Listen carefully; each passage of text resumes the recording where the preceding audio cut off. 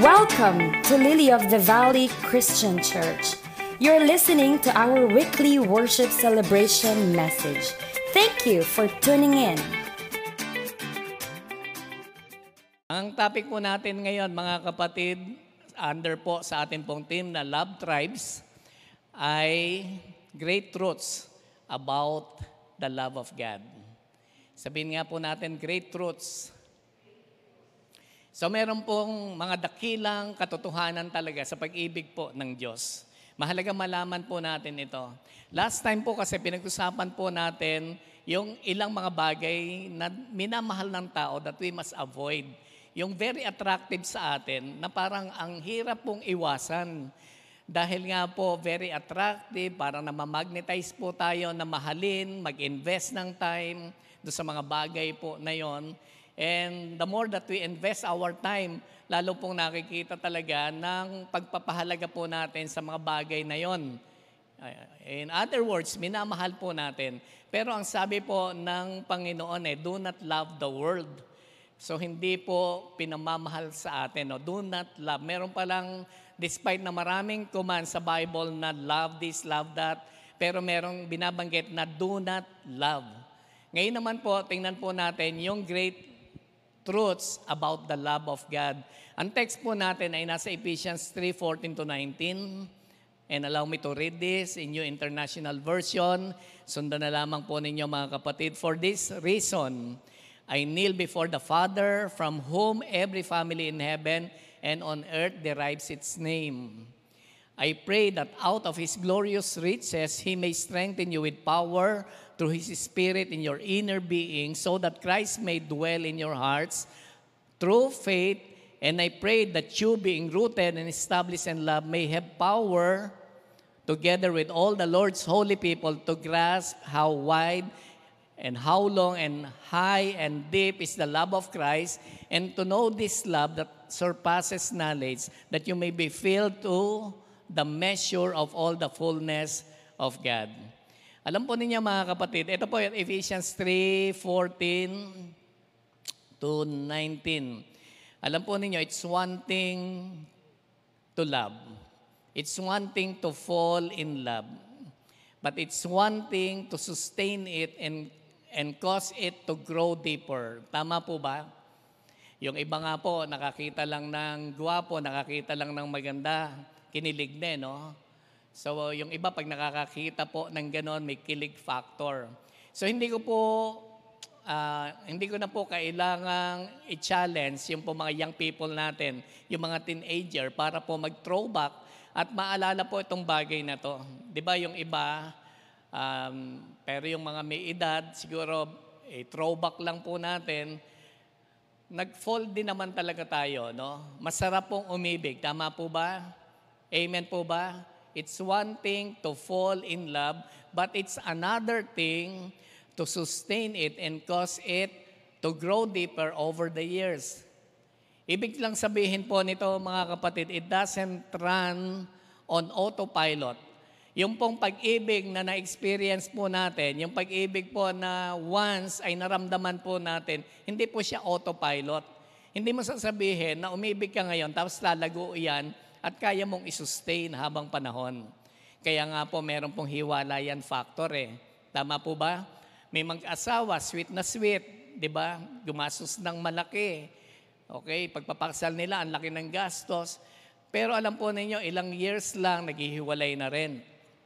Bakit? Hindi po nila nasusustain yung kanila pong pagmamahalan.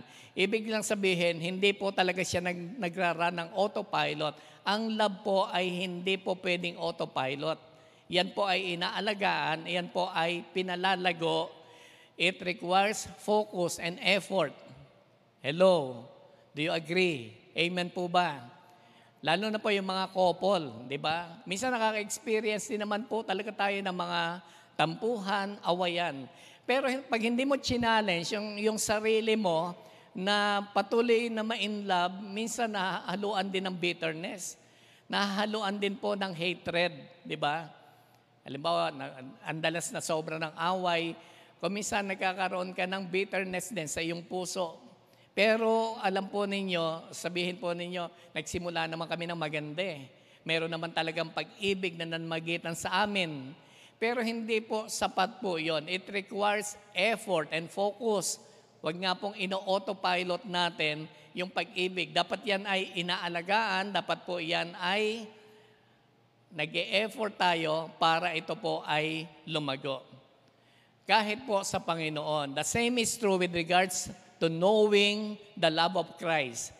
Nalaman po natin na mahal po tayo ng Panginoon at ito po ang naging dahilan para po magkaroon tayo ng relasyon po sa Kanya. At tanggapin po natin siya as Savior of our soul. Tinanggap po natin siya, mga kapatid. So, na-establish po yung relationship po natin sa ating Panginoong Jesus.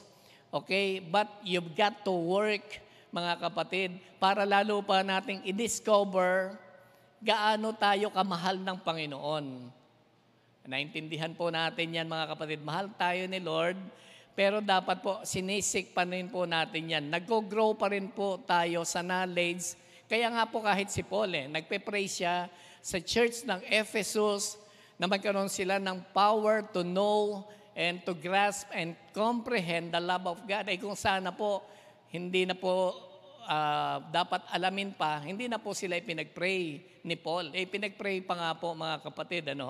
So, pag-aralan po natin ang pag-ibig ng Diyos sa atin dito po sa section na atin pong binasa. Dito po sa Ephesians 3:14 to 19.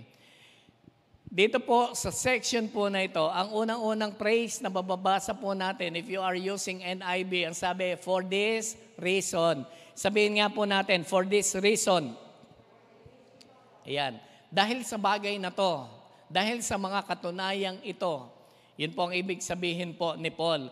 Reason is defined as a statement that justifies why you are saying what you are saying.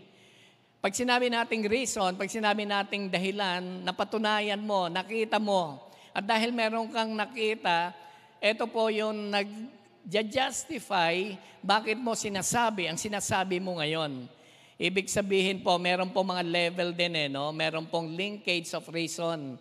Meron po mga nakakabit dito po sa reasoning po natin. Pag sinabi nating reason, ito po ay meron pong link. It links to purpose. It drives you. Diba? Pag meron tayong isang bagay na napatunayan at alam po natin itong napatunayan natin ay totoo, ito po nagdadrive sa atin. Ito po yung nagbibigay po sa atin ng momentum. Ito po yung nagdadrive sa atin pong buhay. Titingnan po natin, memya, kung paano po nakita po natin. For this reason, meron pong nakita si Paul na purpose ng kanya pong buhay, layunin. And ito pong reason, it links to conviction. Naglilink din po ito sa conviction, mga kapatid. Pag sinabi natin conviction, what you believe, ano ang iyong pinaniniwalaan, ano ang iyong tinitindigan, that is conviction. Kasi ikaw mismo nakadiscover. Ikaw mismo ang nakakita. Alam mo na ito ay totoo. So yung reasoning na ito, it links to conviction. And finally, it will lead you to passion. Meron na pong passion. You feel something so powerfully. May init po talaga, mainit. Gusto mo talagang gawin, hindi mo na mahiwalayan kasi ito po yung truth, ito na yung katibayan, ito na yung totoo. So merong init talaga dyan, merong apoy. Ang tawag po natin dyan ay passion. 3 times po na ginamit ni Paul bago po tayo makarating doon po sa ating section or doon po sa ating passage. 3 times po na ginamit ni Paul yung salitang for this reason. At ano-ano po ang lumalabas na bagay na pinapakita na purpose, conviction, and passion na dapat po nating matutunan nung sabihin po ni Paul na for this reason. Ang una po, nasa Ephesians 1:15-16. For this reason, ever since I heard about your faith in the Lord Jesus and your love for all God's people, I have not stopped giving thanks for you, remembering you in my prayers. Ang unang-una pong mga kahulugan, mga kapatid, nung sabihin niyang for this reason, this is the evidence of participation. Sabihin nga po natin, evidence of participation. Kasi po, nakita po niya yung mga taga-Ephesus, yung po mga mananampalataya, yung mga believers po doon sa lugar po na yon, sa church po na yon, mga kapatid, sabi po niya, ever since I heard about your faith and your love for all God's people, dalawang bagay po yung narinig po ni Paul. Kumalat po doon po sa lugar, yung kanilang pananampalataya at yung kanilang pag-ibig po sa kanila pong kapwa. Ano po kaya ito mga kapatid? Sinabi lang nila na meron silang faith? Sinabi lang kaya nila na meron po silang love? Kaya kumalat na po sa community, kumalat na po doon sa mga villages hanggang sa makarating po kay Paul? Malamang hindi. Malamang meron po itong action. Naging active po talaga sila. And that is participation, mga kapatid. Naging very active sila. Nakita yung faith, nakita po yung love. Hello. Hindi po sila naging passive na sinabi lang nila, hello, we are Christians. Mga mananampalataya kami, naniniwala kami sa Diyos. Hindi po ganon. Pagka ganon po, passive po yon. Pero para makita ng mga tao, mga kapatid, dapat po active, dapat po merong paggalaw, dapat po merong pong kilos. Tingnan po ninyo yung pong James 2:17. In the same way, faith by itself, if it is not accompanied by action, is dead. Sabi, ang pananampalataya na walang gawa, ito po ay, hello, patay. Ang pananampalatayang walang gawa, patay po ito mga kapatid. Kaya, alam po ninyo, yung church ng Ephesus, buhay na buhay po sila dahil ipinakita po nila sa pamamagitan po ng kanila pong pag-ibig sa kapwa. Na-receive po nila yung pag-ibig po ng Diyos and then ito po ay ginawa po nila sa kanila pong kapwa at ito po ay nabalita hanggang sa makarating po kay Paul. Like the heroes of faith. Alam po natin, Hebrews 11, yung heroes of faith mga kapatid alam po natin sila na nung sila po ay nanampalataya, meron pong kasama po talagang action. By faith, Abraham offered. Yun po yun mga kapatid, by faith. Dahil po sa pananampalataya, ang sabi siya ay naghandog. Yung pananampalataya, lagi pong may kaakibat po yan na kilos at galaw. In-offer po niya yung kanya pong anak na si Isaac. Si Noah, ano pong sabi? By faith, Noah built. Sa pamamagitan ng pananampalataya, siya po ay nagtayo, siya po ay gumawa ng barko. So meron pong kasamang action po talaga ang faith. Hello mga kapatid, naintindihan po ba natin? Sa pamamagitan ng pananampalataya, si Abel ay nag-offer ng higit na mas maganda. Abel offered. So, siya po ay naghandog. So, lagi pong may kasama po yan, mga kapatid, na action. Kaya yun sinasabi po natin, nagalak po si Paul, narinig po niya yung pananampalataya ng mga taga-Ephesus at yung kanila pong pag-ibig sa kanila pong kapwa. Ang pangalawa pong pagkagamit ng salitang for this reason, nasa chapter 3 na. Yung unang verse po natin, verse 1. Ang sabi, for this reason, I, Paul, the prisoner of Christ Jesus, for the sake of you Gentiles. Ano po yung sinasabi po ni Paul dito? Dahil sa mga bagay na ito, dahil sa dahilang ito, ako na si Paul, na tinawag ng Panginoon para sa kapakanan ng mga hintil. Ano po ito mga kapatid? Ano pong reason dito? Anong conviction meron na nakikita po tayo at purpose? The great privilege of the gospel. That is the privilege of the gospel. Nakita niya na ang ebanghelyo pala, ang salita ng Panginoon is not only for the Jews, but for the believing Gentiles. Hindi lamang po mga kapatid sa Hudyo, kundi po sa lahat ng mga hintil. Sino po yung mga hintil na tinutukoy? Pag hindi ka Hudyo, hintil ka. Ibig sabihin mga kapatid, wala pong exemption, included po ang lahat for this gospel. Ang lahat po ay dapat pong maligtas.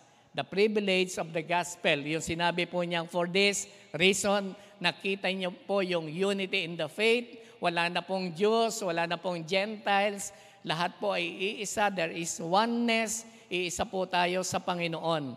Yung pong sumunod, ito na po yung chapter po natin na pag-aaralan, verse 14, sabi po niya dito, for this reason, ayan naman yung praise na yan, I kneel before the Father. That is the revelations of God's calling, purpose, and will. Nalaman po ni Paul ang kanya pong layunin. Ulitin ko po yung number 3 natin, the revelations of God's calling, purpose, and will. Umakyat lang po kayo, kasi 14 yan, umakyat lang po kayo ng ilang verses na intindihan po ni Paul ang pagkatawag po sa kanya at ang layunin po niya. Verse 7 and 8, 14 po yung binasa po natin. Ang sabi niya, I became a servant of the gospel by the gift of God's grace given me through the working of His power. Alam po natin si Paul. Si Paul po ay notorious, kalaban po ng mga mananampalataya kay Jesus. Pero siya po ay nakakilala, siya po ay na-convert. Meron po siyang great encounter with the Lord. At yun po yung nalaman niya, yung pagkatawag po niya na siya po ay susugo para po sa mga hintil. Verse 8, ang sabi niya, although I am less than the least of all the Lord's people, this grace was given me to preach to the Gentiles the boundless riches of Christ. Ang ganda po na nakita niya. Tinawag siya ng Panginoon because of the grace of God. Kahit po siya yung least na sinasabi niya, ginamit po siya ng Panginoon to preach to the Gentiles the boundless, yung hindi matatawaran at walang hangganang kayamanan ng Panginoon. Ibig sabihin yung kaligtasan, yung riches na binabanggit po dito, yung po mga bagay na pwedeng ipagkaloob sa atin ng atin pong Panginoon. And now we are in the middle of Paul's second prayer. Ito po ay panalangin po ni Paul sa Ephesians. Kita na po natin yung first part. Dito po gusto po niyang malaman lalo natin lalo tayong lumago sa pamamagitan ng pagkaalam natin ito. At ito po yung pag-aaralan po natin. Actually, to grow to full maturity, we should build our lives on love and have God's power to know it, to comprehend it. So tingnan po natin great truths about God's love. Ano po yung mga katotohanan na makikita po natin about the love of God? Una po, it is established. Sabihin nga po natin, it is established. Yan po yung una po natin. Verse 17, so that Christ may dwell in your hearts through faith, and I pray that you being rooted and established in love. Nagpe-pray si Paul na bigyan sila ng kapangyarihan ng Diyos. I-strengthen sila ng Diyos. And the Lord will give them power para po sila ay makapagpatuloy to comprehend the love of God. At dito po, verse 17, ito po yung isang bagay na dapat po nilang makita. So that Christ may dwell in your hearts through faith. And I pray that you being rooted and established in love. The next big thing that will happen to you, mga kapatid, after you had been born again, is that love will be rooted and grounded in you. That's the next big thing that will happen to you. Sabi natin, God is love. God is love. So if God is love, in-invite mo siya sa iyong puso. Alam po ninyo, isang bagay na mangyayari, the next big thing that will happen to you, you will be rooted and grounded in love. Yung pag-ibig po na yan, mag-uugat at magkakaroon ng pundasyon po sa atin. So yun po yung sinasabi natin, that is established. Kasi ang sabi, and I pray that you being rooted and established in love, nahando na po yun eh. Kung tinanggap mo ang Panginoon, ang kasunod na mangyayari, mag-uugat yung kanyang pag-ibig. Establish po ang ibig sabihin nun. And actually, si Paul ay gumamit po dito, pinaghalo po niya yung pong teaching about botany and architectural dito po sa bagay po na to. Sabi, rooted and established o kaya grounded. Yung pong botany, sinasabi natin pag-aaral yan about plants eh. So dito ay sinasabi niya na yung pag-ibig na yan ay nag-uugat. Pag sinabi nating nag-uugat, yan po ay lumalalim, yan po ay tumitibay. At yung pong nakikitang factor po dyan, ibig sabihin lumulusog yung pong halaman at ito po ay nagbubunga. Ito po ay nananariwa, yumayabong. Okay? Kasi nga nag-uugat. Tapos ang sabi niya, established, grounded. So yan po mga kapatid ang ginamit sa architectural, meron pong malalim na pundasyon. Kaya yung pag-ibig po ng Panginoon, established po yan. Isa pong katangian na makikita po natin. At unang-una na nga pong ipinakita ng Panginoon ang pagdidemonstrate ng kanya pong pag-ibig by sending His only Son as a sacrifice for our sin. Para po tayo ay di mapahamak. And it braces up everything. Nahandyan na po lahat yan mga kapatid. Kaya yung commandments are summed up by saying that we are to love God and we are to love one another. Kailangan pong maipakita natin ito sa pamamagitan po in return. Mahalin naman po natin ang Diyos at mahalin din naman po natin ang atin pong kapwa. If the love is really established, it should grow mga kapatid. It should grow. Dapat po lumalago po yan. Hindi lang tayo tumatanggap, kundi ibinibigay din po natin back to God and to other people. Christian life is a living, growing relationship with God and with others. Alam po ba ninyo that love is the first listed fruit in the fruit of the Holy Spirit? Galatians 5:22. And if you are walking in the power of the Holy Spirit, love will be manifested in you. Makikita po yan mga kapatid. It will be an obvious fruit of our lives. Makikita po na meron pong pag-ibig po sa atin. Obviously, halata, nakikitang palatandaan na tayo po ay lumalakad sa presensya ng atin pong Panginoon. Ang number 2 po natin, it is extensive. Isa sa katangian ng pag-ibig po ng Diyos, ito po ay sobrang lawak, boundless, immeasurable. Sabi po ng verse 18, may have power together with all the Lord's people to grasp how wide and long and high and deep is the love of Christ.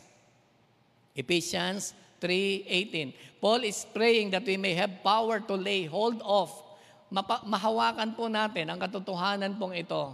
To comprehend, to grasp the extent of Christ's love for us.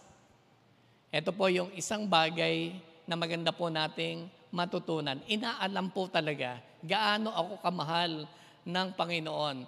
Tanong po yan na hindi po natin kinu-question without a doubt. Nagtatanong tayo, sinisik kasi natin to mga kapatid. Dapat sinisik po natin.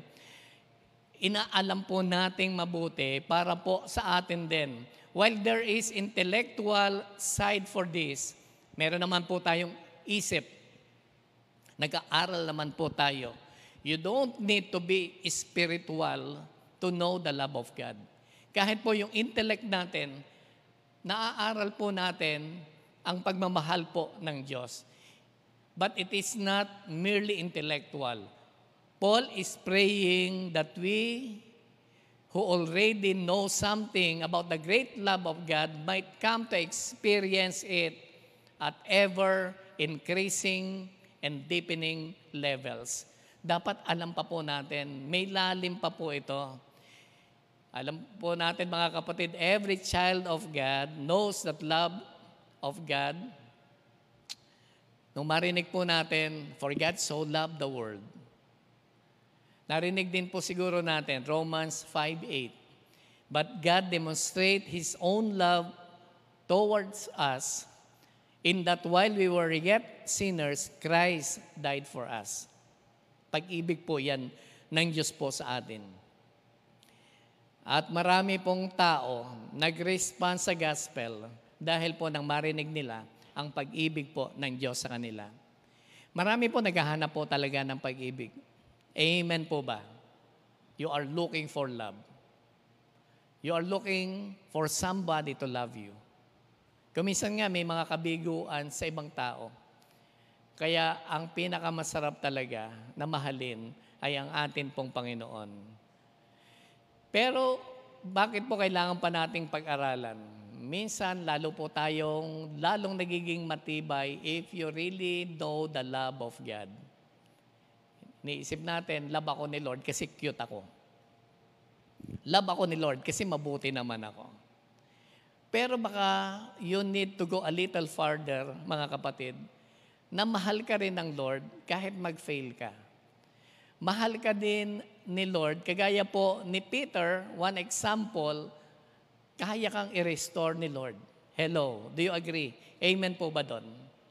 I-minute po niya ulit si Peter. Kinausap po niya si Peter. At in-restore po niya back again. So kuminsan, malaking tulong po ito sa atin kapag naiintindihan natin, mahal ako ni Lord dahil kailangan ako masave or talagang mabuti naman ako, cute naman ako. Hindi lang yon mga kapatid no? Kahit pala may mga pagkakataon na ako ay mag-fail, di ba? May mga shortcomings ako, pwede akong i-restore ni Lord, tatanggapin pa rin ako ng aking Ama at mamahalin pa rin niya ako, tutulungan pa rin niya akong makabalik. Pero pag hindi po ganun kasi ang knowledge natin about the love of God, kung minsan po ang mangyayari niyan, nagkasala na ako once, siguro hindi na talaga ako karapat-dapat. Minsan ang dami natin talagang drama sa buhay, di ba? Kung minsan over po sa natural, yung mga exaggeration natin. Kasi pag ayaw natin, ayaw natin. Kaya ang gagawin na lang ng iba, ito ang mas comfortable. Mukhang kailangan na lang tumalikod sa church, tumalikod, eventually sa Panginoon, lumayo. Kaya nga tayo nagpo-promote ng Rescue One, Recover One. Merong iba, lumalayo na lang talaga sa Lord. And napaka-obvious mga kapatid, no? Napaka-obvious minsan na hindi na po nagpapakita yung iba ng love sa God.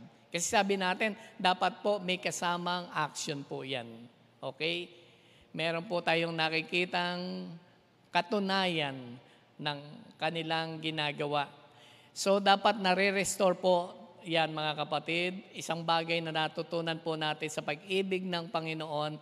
And you cannot say that you have arrived to a full knowledge about the love of God. Hindi mo masasabi yun na alam ko na ang pag-ibig ng Diyos. So walang mga tao na makakarating in the full knowledge about the love of God. So alam pa buwan nating sukatin how long, how wide, how high, and how deep. Actually, meron pong isang commentator, ang sabi niya, how wide? Kung pinag-uusapan natin yung lawak, gaano kalawak. Sabi ng verse, for God so loved the world. Humanity, walang puwera. Ibig sabihin, ganon ang lawak ng pag-ibig ng Diyos. And how long? Gaano po, kung pinag-usapan po natin, referring to distance, kung yung kahabaan na ito na pinag-aaralan natin, ay referring to distance, it started in heaven and it ended up on the cross. Ganon po yung haba ng journey ng pag-ibig po ng Panginoon. And how high, it is more than our expectation. And how deep, gaano kalalim ito mga kapatid. He is patient enough to wait on you. Kahit po tayo nga nagkakamali, kahit matigas ang ating ulo, minsan nga po, paulit-ulit yung ating ginagawa. Napaka-patient ng Lord na intindihin po tayo. Ganon po yung lalim ng pag-ibig po ng Panginoon po sa atin. Isa sa katangian pa ng pag-ibig po ng Diyos, it is not limited to mere knowledge. It is not limited to mere knowledge. Ephesians 3:19a, and to know this love that surpasses knowledge. Sabihin nga po natin, surpasses. It is a deliberate paradox. Yan na naman, nabalik na naman tayo sa paradox. It is a deliberate paradox. Why? Kasi ang sabi Lord, inilalapit ko, bigyan niyo ng kapangyarihan ang mga anak mo na ito to comprehend your love. Pero yung pala, mahirap din naman talaga malaman ng lubos.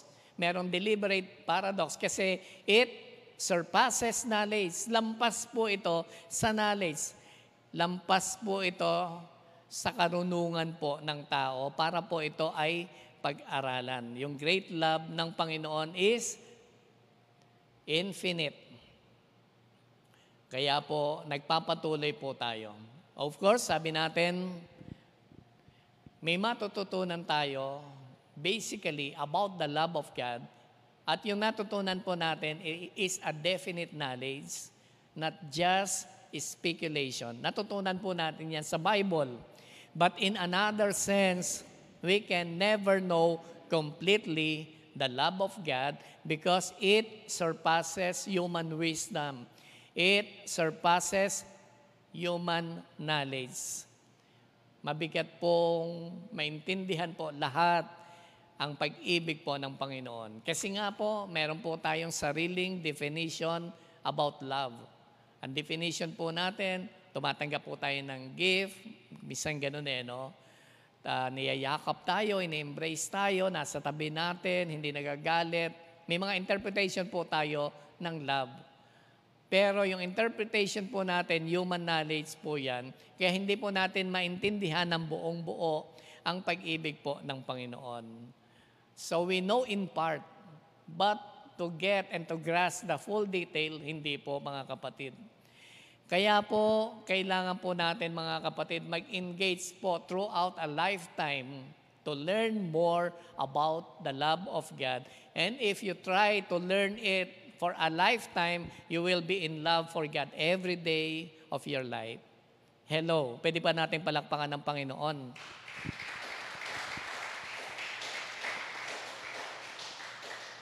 Ulitin ko lang po mga kapatid, if you try to learn from it, for a lifetime, you will be in love for God every day of your life. Kailangan po mag-engage lang po tayo mga kapatid to learn and to know the love of God. Habang inaaral mo ang pag-ibig ng Diyos, magfo-fall ka sa Panginoon araw-araw. Mamahalin mo ang Panginoon araw-araw ng iyong buhay. May-excite po tayo sa Kanyang presensya. May-excite po tayo sa relationship po natin sa Kanya. And last, mga kapatid, it will be resulted in maturity. Yung pong pag-ibig ng Diyos na ibinibigay po sa atin, iyan po ay humahantong, nauuwi po yan sa paglago natin.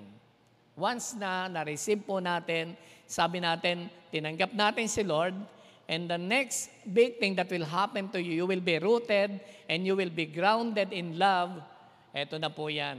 Hindi lang rooted and grounded, magiging dahilan para po tayo ay mag-grow. Ephesians 3:19b, that you may be filled to the measure of all the fullness of God. Yung fullness of God na tinutukay po dyan mga kapatid, probably it refers to perfection. Meron po bang perfect? Kamisan, masyado natin kinakaril yung salitang perfection. Wala naman talagang perfect. Tingnan mo yung katabi mo. Although maganda, guwapo. Pero wala naman talagang perfect. Pero ano yung sinasabi? Bakit inuutos ng Panginoon na maging perfect tayo, magkaroon ng fullness of God? Ibig sabihin, that is our goal. Progressive. Yun ang ini-aim natin. Hindi ka nag-a-arrive for a lifetime, pero that is your target. Habang tina-target mo yon, you go into perfection. At iyon po ang dapat nating dinidesire. Paul is praying that we will attain spiritual perfection. Na pwedeng sa tingin ng tao, hindi po talaga mag-a-arrive tayo at hindi natin mararating. Pero that is our goal. Okay? At binibiyayaan po tayo ng fullness of God. As our capacity to receive it, lalo po tayong nag-grow at lalo pong nakaka-receive po tayo sa Kanya. He keeps filling us again and again. Parang imagine mo, God is so full na kung malapit ka lang kay Lord, dahil sa kanyang pag-ibig, nag-overflow yung fullness po niya sa atin.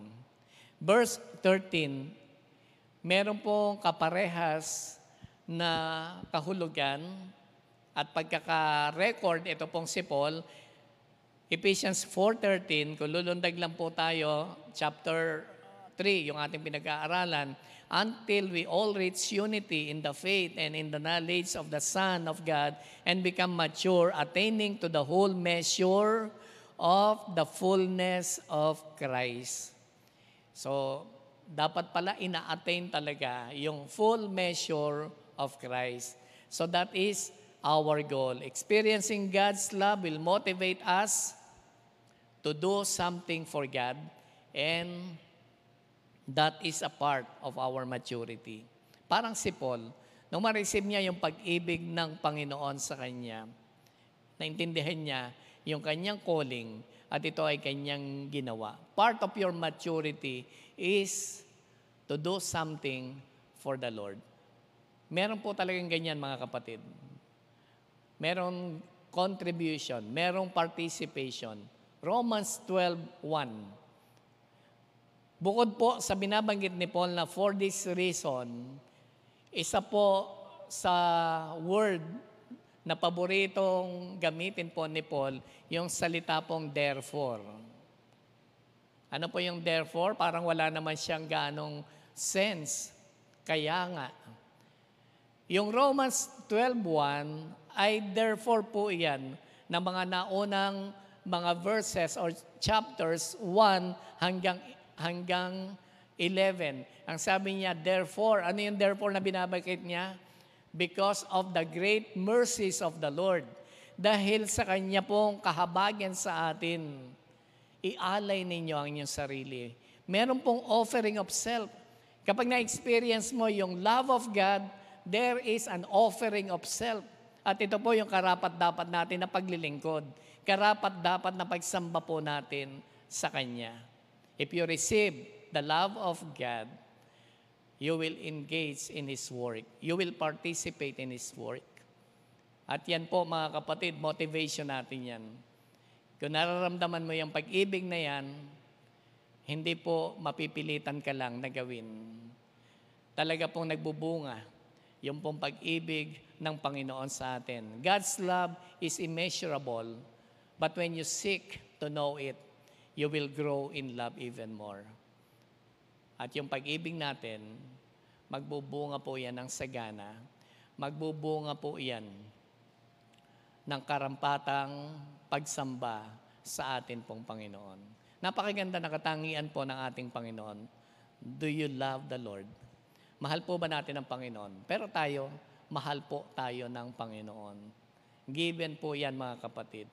At iyan po yung sinasabi po nating napakagandang bagay, reason, bakit po tayo tinawag ng Panginoon at bakit po tayo nagkamit ng buhay na walang hanggan.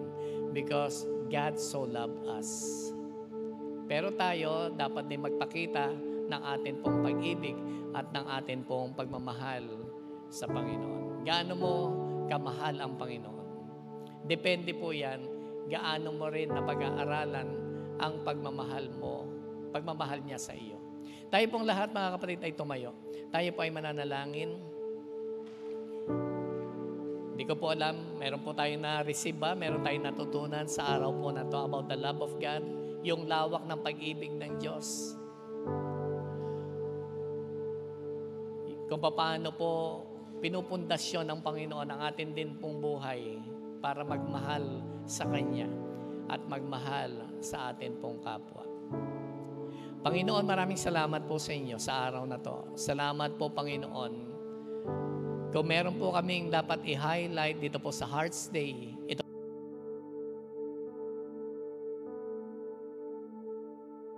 kami po, Panginoon, ay nawawala, Panginoon, at mapapahamak. Kami po, Panginoon, ay inyo pong inibig. Kami po, Panginoon, ay inyo pong minahal at binigyan po, Panginoon, ng isang relasyong matibay at meron pong kaligtasan, Panginoon, na naghihintay, Panginoon, sa amin. Salamat po, Panginoon, sa mga bagay po na ito na in-offer po ninyo dahil po sa inyo pong pag-ibig.